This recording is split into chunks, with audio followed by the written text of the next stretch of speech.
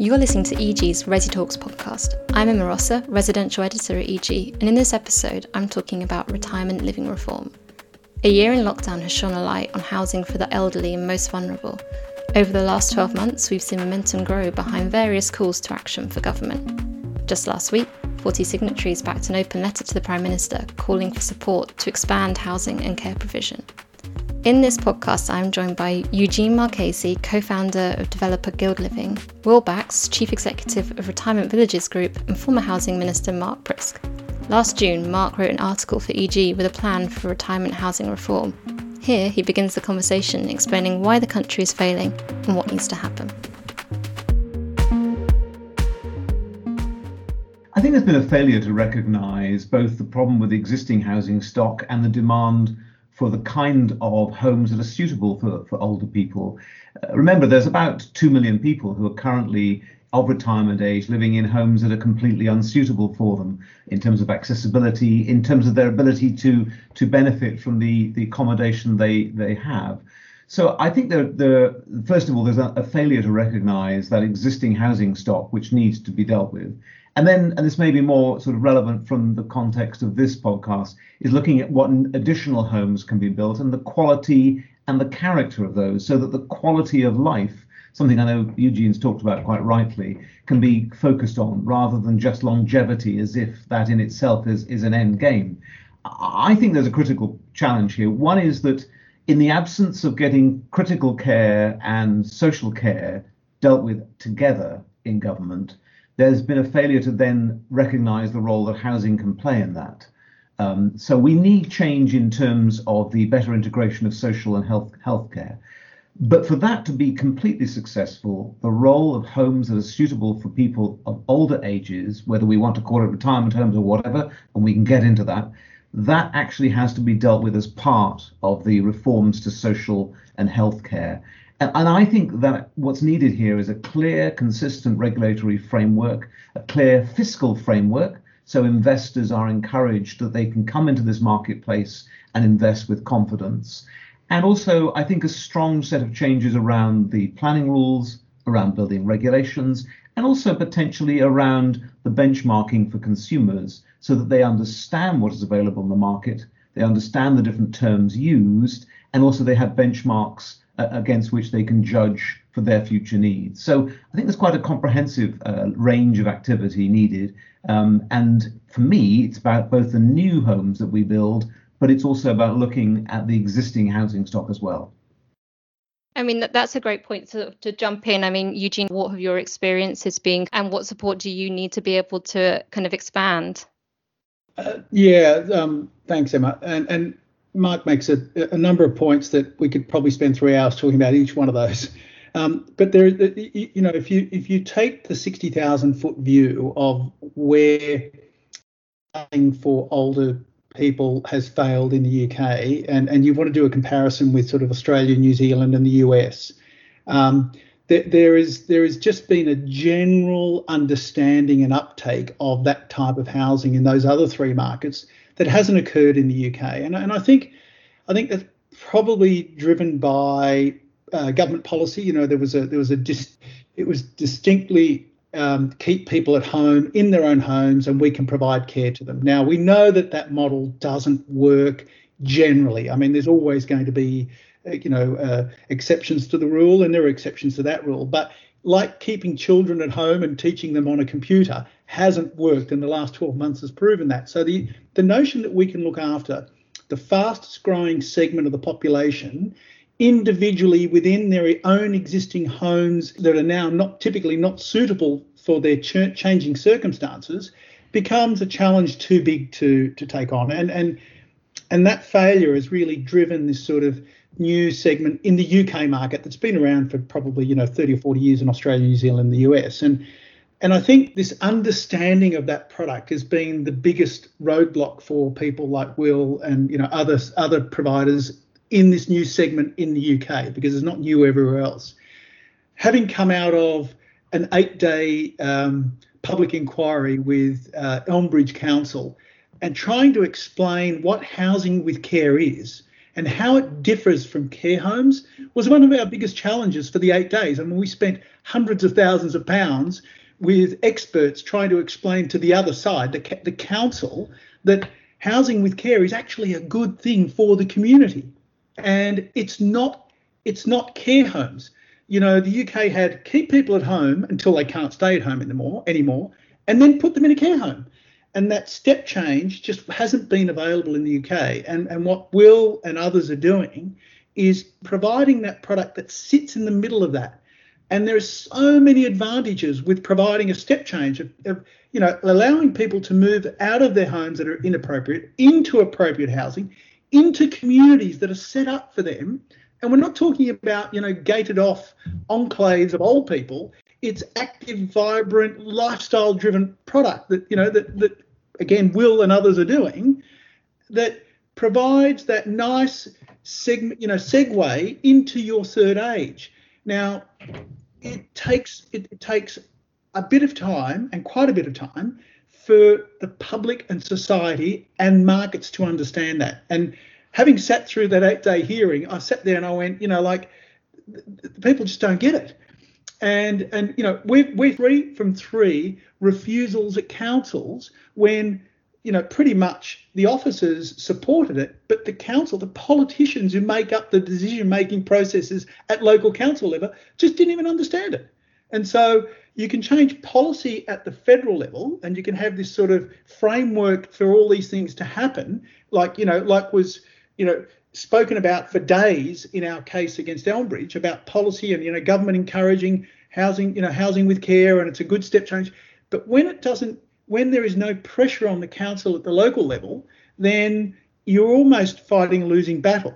And I believe there needs to be greater impetus on policy being pushed onto council, not to force them to do something that's not good for them, but if you think of the benefits, the housing release, the reduction of GP visits, all those things that housing with care provides, the council, the politicians in council, not the officers, but the political will isn't there at the local level.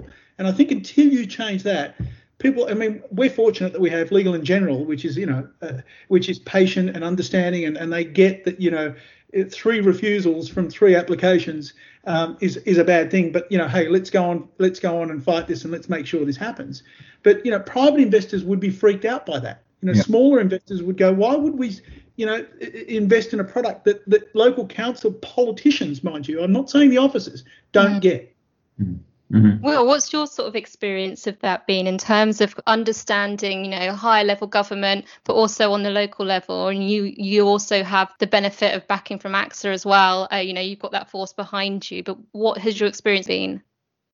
Well, I agree with much of what Eugene's saying around the stigma that cuts across these issues, and a sort of misunderstanding, I suppose, of what age appropriate housing, what that conversation should be about. And society's perception of aging has become focused on its challenges rather than its opportunities, and that's a societal issue that has never been brought into sharper focus than it has been during the pandemic. And quite simply, it just lumps everyone together and talks the language of care rather than exploring solutions that help people to live independently and in a way that supports well-being and fundamentally keeps them out of hospitals and care homes. And I think what Eugene and I are trying to do is keep people out of care homes. It's design environments that maximize the opportunity of integrated living in a way that sees that extraordinary population of older people,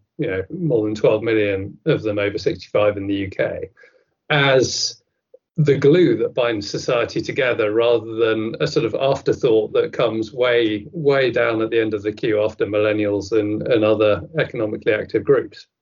How does that, in my experience, having come into the sector recently, I'm 2 years in, having spent my career in, city building across sectors, it's been fascinating, actually. And there is clearly a political misalignment that starts with policy and an absence of it on the government's agenda, And that flows through to a situation where only 50% of local authorities have any informed point of view on how they're providing for their ageing populations. And if that's your start point in terms of the alignment of policy, you're in a weak position. However, where policies do exist and that political will at a local level exists, I've had quite a different experience. And we have a scheme that's going through planning, two schemes that have been going through planning, one in Chester and one in Woking, which is an area that I know Eugene knows well. And the political alignment has been strong there because we're speaking with actors who have grappled with some of these issues around ageing, that have engaged very deliberately in the debate, and we have driven good outcomes as a result. However, that's the exception as opposed to the norm. And I completely agree with the point Eugene says, that there are two preconditions to that. One is the policy constructs and the local authority having to work too hard given the lack of central guidance coming from government. But the preconditions are a long-term, low cost of capital minded investor who's willing to take a very long-term view. And there are very few of them out there. You happen to have two of them on this call, but we're the exceptions as opposed to the rule.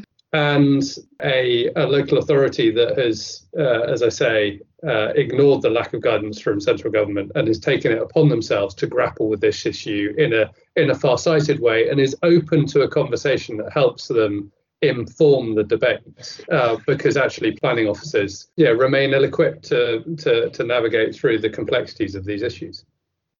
I mean, is this a reflection of challenges in wider planning, or is this a reflection of local government kind of not understanding the nuances of retirement housing and the benefits of it, to be honest? And I think I agree with Eugene about the need for education with local councillors. And you do that partly by having clearer, sensible guidance and policy from the centre. But there's also a deeper issue here, which I think is the fact that district councils, who very often are making planning decisions, are separate from county councils who deal with social care.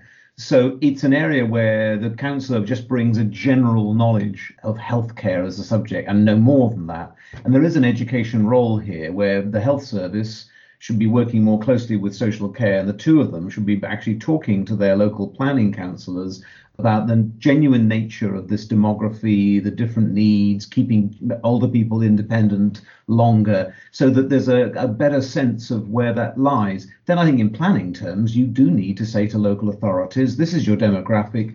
As part of your local plan, we would expect you to be providing this amount of homes that are suitable for older people. And by the way, the building regulations need to change so that those homes are genuinely lifetime, they're age proof. So category 2 or whatever class you want to put onto it. So I think I agree with the education role around with councillors, because very often they come to this with a general knowledge and not an understanding that goes beyond, current headlines. And that's a role for central government, but I think it's also a role for NHS England and the county council in each area, or the unitary authority, whoever has social care policy at heart, because the separation has created that siloed thinking, and you end up with a planning committee that comes at it from a point of view of some general knowledge and perhaps a hint that maybe bungalows are the answer. And that's my worry, is that very often I've talked to different councillors, and very often the first word that comes up is bungalows, and there's a difficulty in moving beyond that, and that suggests that actually there's a lot of education that's needed. And just to add to Mark's point, I think that education has to be deeper than just the benefits to the social care system, that allowing people to live in their homes. And that's basically what we're doing. We're just changing the home, but they're still staying in their homes. Whether it's an apartment or a bungalow, whatever it is basically giving them an appropriate home, where being able to maneuver from the bedroom to the bathroom doesn't become a journey up a stair which you can't do. How many stories have I heard since I've been in the UK for the last 4 years that people are converting their 2-story homes into a single story, and they're living downstairs and the upstairs doesn't get lived in. the equity that's tied up in that is ridiculous. That sits there. Secondly, if they do end up going upstairs, the number of falls that are occurring, and there's all these other statistics that are coming out. So there's education around the release of all of these benefits, equity, the release of that home to families. Yeah. Because typically they're rattling around in a 2, 3, 4 bedroom home, single or 2 people. So those families are more appropriate for young families. And we're seeing the outward movement of young families of city, like from the central London, because the pandemic has now proved that having a garden is actually important and all these things. So you've got the release of those homes. But the families that are moving into these homes that have been released, they're coming from smaller dwellings, more affordable dwellings. So you've got this blockchain event happening all the way back to, maybe 3 or even 4 movements by the release of a larger family home that, is probably more affordable than selling new ones, because it probably needs renovation. So you can enter the market at a lower rate. You can do those, whatever, all those. So there's so many of those benefits that I've sat through an 8-day hearing, and you start to talk about these things, and you can see that, you can feel the responses going, well, we never thought about that. And then you add to that the greatest amount of equities is really in the 65-year-olds plus, that they own basically all the wealth in the country typically. And so you're bringing those people out into an environment that now they're being encouraged to spend back into high streets or back into town centres, and all these are benefits that come from that. And they don't jump on the train or the tube and head into, city centres to go to work. They are there during the day. So when you look at what's happening to high streets, or what has happened to high streets, and the collapse of high streets, and a lot of these trends are going to be here for a long time. We're probably never going to leave.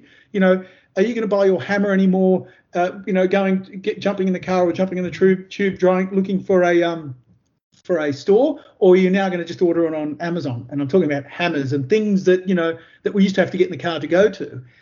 Those trends are with us forever now. So we need to find new high streets, new reasons for high streets, and having permanent populations will help that. And this is nothing new. I mean, I've got a house in the middle of Tuscany. It's got a town square, and you go there on a Wednesday at 2:00, and it's full of people. It's full of grandparents looking after the grandchildren, and the shops and the cafes and everything flourishes because of that permanent population. There is all of this education that needs to happen. Obviously, start building them, and the evidence will start to become clear. I'm just coming off the back of that. I think one of the issues that we probably contend with here, and it sort of plays into the point around education as well as cracking the stigma, is what these communities have looked like in the UK over the past 40 years. Typically, they've been gated in the middle of nowhere, disconnected really from the communities and society that sort of sits around them. That's changing with what Eugene and I are promoting, which is an urban, highly connected, integrated model. The hope has to be that as soon as some of these developments start to manifest and people have an opportunity to engage with a completely different proposition, that mindset shift that I think is required from policymaker all the way through to customers starts to move more quickly. And the project that I mentioned a moment ago in West Byfleet, we're building 200 homes there, but alongside that, we're building 17,000 square foot of local amenity retail space. We're providing a public library. We're providing a gym that will be open to the local community. The restaurant space will be open to the local community. We're looking at co-working and community facilities. I mean, it will be the hub of that town centre, and we're building a new public square. And it's a completely different, it's a massive paradigm shift, and it's rooted in placemaking and community activation, and talks to benefits, to Eugene's point, in a very broad way, from not only the customer benefit of being able to live in a more appropriate setting with the support required as and when it's needed, and the social network there, providing that interest and purpose that is, so missing often in the current paradigm. But it's a massive regeneration play for the town. And actually, that's where we were able to create the most political alignment. The impact to the housing market as that customer group releases bed spaces which, by the way, is completely this is an issue that the government is completely silent upon in their build agenda. But if you look at the envelope of opportunity to release beds into the housing market, I've seen estimates ranging from 500,000 to 2.5 million beds that are tied up by this demographic. And yet, we have no route to unlocking them. So the benefits are enormous all the way through the stack, from customer, local authority, local community, and what I'd call strategic. But they do require big shifts in policy. And I think, there are three things. There's planning and a use class that levels the playing field between age-appropriate housing and market residential housing.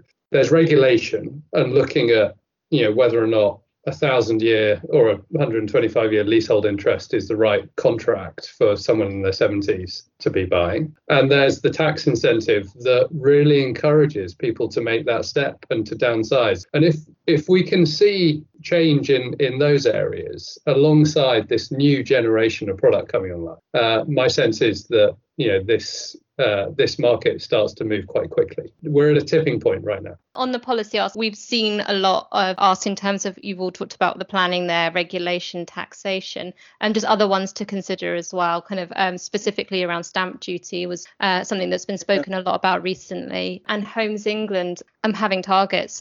I mean, Eugene, what do you think about that? Yeah, I'm going to let Mark jump in, but just really quickly on the stamp duty discussion, I can tell you in Australia and New Zealand, when they eliminated stamp duty for retirement communities, the government stamp duty pot exploded, because it was that second and third sale where they were releasing housing into the market, and the stamp duty gain from a 4-bedroom home is significantly more than a stamp duty gain from a 2-bedroom apartment. So we actually saw an increase in revenues, in stamp duty revenues, by eliminating stamp duty for the last purchase. That's the evidence. I think there's a strong argument for the last time buyer being actually more front and centre in policy. Of course, with housing becoming unaffordable for many young people, a lot of policy focuses on helping the first time buyer. But, I do think that the last time buyer, if we can get the policy right, and I'm open to the notion of taking SDLT away from that, so that, as Eugene's rightly said, you can then help to unlock the rest of the chain. I see it in Hertfordshire, where we have many older ladies living alone now in their 4-bedroom plus homes, struggling to cope. The house is inappropriate, but the choice at the moment available to them that's within a reasonable proximity either to where they live or to where their families now live, and which is accessible, which gives them a degree of freedom and just is suitable, is very limited. And they don't necessarily want to go down the leasehold route that some providers offer. They're cautious about renting, and they're unclear about what's in the marketplace and where do they go and how do they do it. So I think the other part of this is getting the language, which isn't just about language, but is about clarifying what we're actually talking about here when dealing with planning committees, when dealing with the public.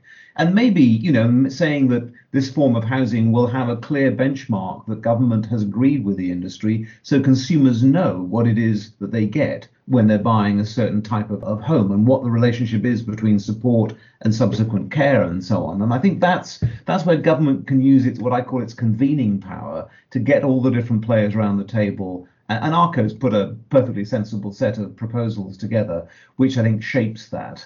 Planning reform. I think the other thing, it does take a little time. I mean, I helped get build to rent up and going as an asset class in this country. Again, not rocket science. America's done it for donkey's years, and indeed have many other countries.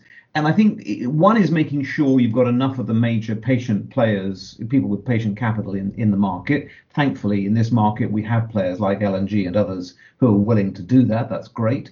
But then you need a clear language, a clear regulatory framework for supply. And I think looking at where there are legitimate tax changes like SDLT, I probably would do it for a tax change that the consumer recognizes necessarily than trying to incentivize the investor. I think investors will come into the market if the regulatory framework is clear and consumers understand what they're buying. Then government doesn't need necessarily to subsidize the provider in those circumstances. Do you think, Mark, with those sorts of mechanisms in place, that the government would be able to, or there's a requirement to commit to rigid targets in terms of retirement living delivery? I think with government, whether it's national or local, you need benchmarks or targets or goals if change is going to happen. If you simply set out guidance or whatever, the chances of getting all local authorities to recognise that actually they've got to change behaviour, they've got to change policy locally, ain't going to happen. You've got to set certain goals. I'm a great believer in trying to work out what it is that changes people's behaviour, and usually it's providing them with positive motivation to do that, positive incentives. So but sometimes you do need a stick as well as a carrot. So I would have goals and targets, because I think in order to kickstart change, you need something where local authorities say, right, we've got to do this, guys. It's not a question of choice. We've got to do it.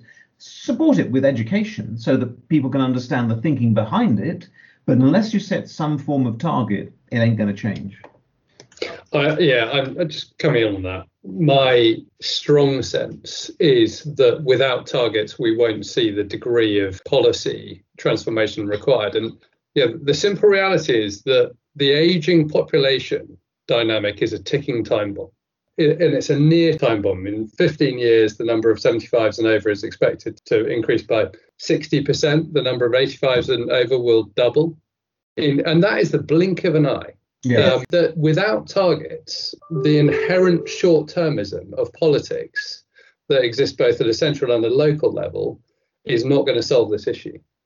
Well, if you have to think about the cost to the government of the last 12 months, cost to the government for the last 12 months, we're in the trillions, and it'll probably be double that by the time we get out of this in 3 years' time, because it will take 3 to 4 years for herd immunity, vaccines, the rest of the world, all those sort of things, because we're going to be on this bumpy ride for the next 5 years. Now, when you look at the numbers, right, and how many deaths in the UK, 150,000, something like that, 30% of those occurred in care homes, right? So we're at 50,000 deaths in a year in care homes. Now, the government's reaction was NHS, furloughing, shutting down the whole economy, people, mental health. I mean, we aren't seeing the beginning of the impact of these last 12 months. Children, middle-aged, adults, senior people, right through society. There was 900 deaths in Australia, and I think it was 150 in care homes, and it was particularly in one small pocket. Now, even if, Australia is 1/3 of the population of the UK, even if you triple it, even if you times it by 10, even if you times it by 20, you don't get close to those numbers. The ability of housing with care to address pandemics in a way that kept people safe was the only reason that it didn't happen in Australia and New Zealand. Now, if someone doesn't stop and go, why didn't it happen there and why did it happen here, then it's a lost opportunity. There's an easy lesson to be learned. And this notion of taking care from one house to another house to another house, and the whole cross-contamination, and the house could have been a care home, this notion that we can provide care on a ad hoc basis from home to home is just nonsensical, and the impact is worth trillions, because that's where all the contamination, all the infections, all the hospitalizations typically were people over the age of 60 years old. Now, if there's not a lesson in that, in what it costs the government to make sure, to Will's point, that the biggest growing population of any country, being the over 65s, is going to impact the future of the country, but if the last 12 months isn't a lesson in that, then we should all give up. It's a pretty compelling argument, but pretty simple. It's actually not that complicated. No. And we all make it complicated. It ain't that complicated. But at the same time, it is a compelling argument, but how responsive have you found that government is to having that conversation for that wider reform in light of what we've seen over the last 12 months? I have been bogged down with 3 planning appeals with councils who do not understand the problem. Yeah. I mean, and you have to get granular in this, because investors get granular. Investors go, what is the percentage of success of us investing, hundreds of millions of pounds or billions of pounds in this sector? What are the chances of getting a return on the investment? Because at the end of the day, Marcus, I agree, positiveness does drive behaviour, but economics is a bigger driver of behaviour. And if the economics is uncertain, you won't get investment. And at the moment, it's uncertain. I think that's true. Yeah, I think that's absolutely right. And it's why I think those arguments are very powerful. Central government, the bandwidth in the last 12 months has been completely overstretched. They've just been firefighting, frankly. And they've also been waiting for when Department of Health, social care is delivered. But I think actually the next 6 months could be a very good time to fight that argument that Eugene's just expressed, which is a good one. The broader argument about people being able to stay in at home, doesn't need to be in the current home, at home for longer. And then I think also the argument of unlocking the rest of the housing chain to be able to provide more homes more quickly.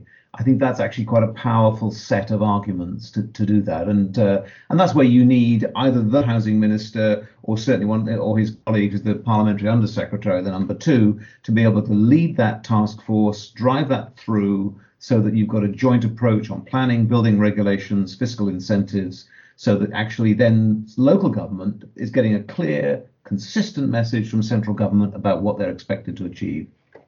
To add to that, in response to your question, Emma, I sense that this is now being taken seriously in government. The ARCO's call for a task force, which I sitting on their board and 100% supportive of, seems to be gaining real traction, and that's very positive. And the need for that task force is born out of the points that everyone has made earlier around the complexity of this issue is spanning so many different government departments. It's as relevant to social care and healthcare as it is to housing, if not more so.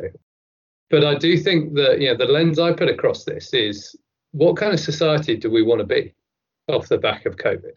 And do we want to be the society that creates the opportunity to lock people away when they finally are unable to live by themselves anymore because the options available to them have just simply been so poor? Or do we want to be the kind of society that puts older people back at the heart of our thinking and creates the intergenerational opportunities that we know are just extraordinarily valuable in creating longevity at one end and creating meaningful connection and understanding at the other end of that generational spectrum with the younger folk? And the response to that, I hope, is pretty clear in a post-COVID world. That the construct that we have in not all Western societies, but certainly the one that we look at in the UK, when for at least 6 months of this year it was dominated by people dying in care homes, is a failed model. And we need something demonstrably different. And by the way, during that period, our business that supports nearly 2,000 people across the UK and in our existing retirement communities, we had 15 infections, and only a small proportion of those actually led to people who sadly died. So the benefits of this scenario to help people to get through the most pressing, difficult times are just pre-evident, and the sector actually hasn't spoken particularly openly about that, because there's been a sense of not wanting to tempt fate and are still being in the pit of a very challenging scenario. But the experience that our communities had through the pandemic was completely different. It was supported, it was sociable, it was safe. And they come out of the back of it, with a renewed hope that not only they're going to be able to revert to normality quicker than most, but that actually the dividend of the choice that they made will be more available to more people. If we're to look at this moment right now, what should the immediate focus be? And if each of you were to have a single ask of, how does the government reform this and lead an expansion of quality retirement housing at scale, what would that ask be? I would say that you need, at a ministerial level across Whitehall, a task force to devise a strategy which is about a clear legal, regulatory and fiscal framework, so that then the industry can invest with confidence and consumers can understand the new dynamic. Yeah, I'd second that, Mark. I think you hit it nail on the head. And I think the continued education by people like ARCO and individual operators and providers. But I think this task force probably needs to look at examples, just like everyone does around the world. You know, there's already information there. There's already people doing stuff. We just need to be less myopic. And I say this in Australia as well. Please don't think I'm accusing the UK of being myopic. It's what we do. You know, we all think we've got the solution, and we become very insular and very inward looking. If we start looking outwards, the solutions are there. And I think then it needs the government, as Mark eloquently put it, to take a lead on this and to really push down at the local level, because that's where the decisions are made and that's where confidence is built or lost. Yeah. And I keep coming back to my experience, Mark. And look, don't get me wrong, we have been in discussions with other councils where it's been much more positive. But interestingly, where there are large pockets of older people, there seems to be this resistance. And I think it just simply comes down to lack of education or lack of understanding of what housing with care is as opposed to care homes. Yeah, I think that's right. So I think both of them are right. I mean, the big ask is this task force and mandating it properly and urgently, actually. However, in order to provide a little bit of diversity, I will go for tenure. I think it is extraordinary that the way of accessing this product tends to be through the acquisition of 100-year contracts. That feels entirely outdated and completely inappropriate. We've talked about some really serious topics today, but this is a really optimistic conversation as well about how to get to a better way. What is it that gives you hope and inspires that to leave on a positive note? I think for me, it's the fact that there are major players who have patient capital willing to invest says to me that you've got demand, you've got potential providers, therefore there is a solution if we can only grasp it. And I think, if there was no interest in investing this whatsoever and demand was low, then you'd be beating your head against a brick wall. But the two core elements are there. What's just needed is some leadership in the middle.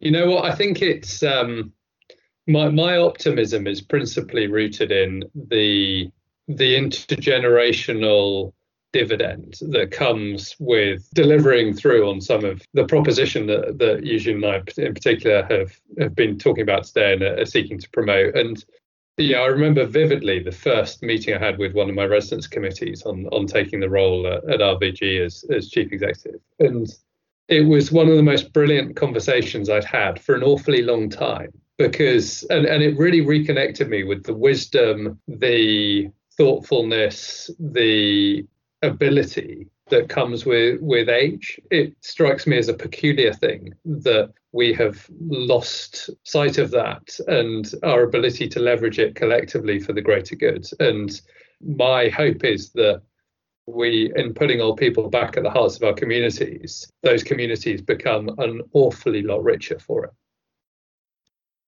My mind's along the same lines as Will's. What makes me so excited, honestly, every day to wake up is the stories I get back from families. A friend of mine rang me and said, my father passed away 3 years ago. Mum hasn't been the same. She's not eating. She's now depressed. 7 months after moving into a community housing with care, I had the conversation with the daughter again, and I said, "How's your mum?" And she said, "You're not going to believe it. I asked her if we could come over for dinner on Friday, and she said, I'll have to check my diary because I think I'm booked out." Now, the impact not only on Mary, who was the lady who moved into the retirement queue, not only on her life, but her whole family's life. The peace of mind that goes with that, and that unlocking of social issues that impact us in ways that money and policies and all those things can't have an impact on, is the reason why I'm so optimistic about this. And the feedback we are getting through just social media and so on, of people going, we can't wait for you to build something because that's the sort of place I've been looking for, or I've been waiting for somewhere for my mum or my dad or both my parents to find something like this. And Will, I should send them through to you. But the reality is this is going to have a huge impact on how, to Will's point, how we live as we get older, and how our children live with us and our grandchildren, and how we live with our grandparents and so on. So it's an exciting sector because it has such a massive social impact.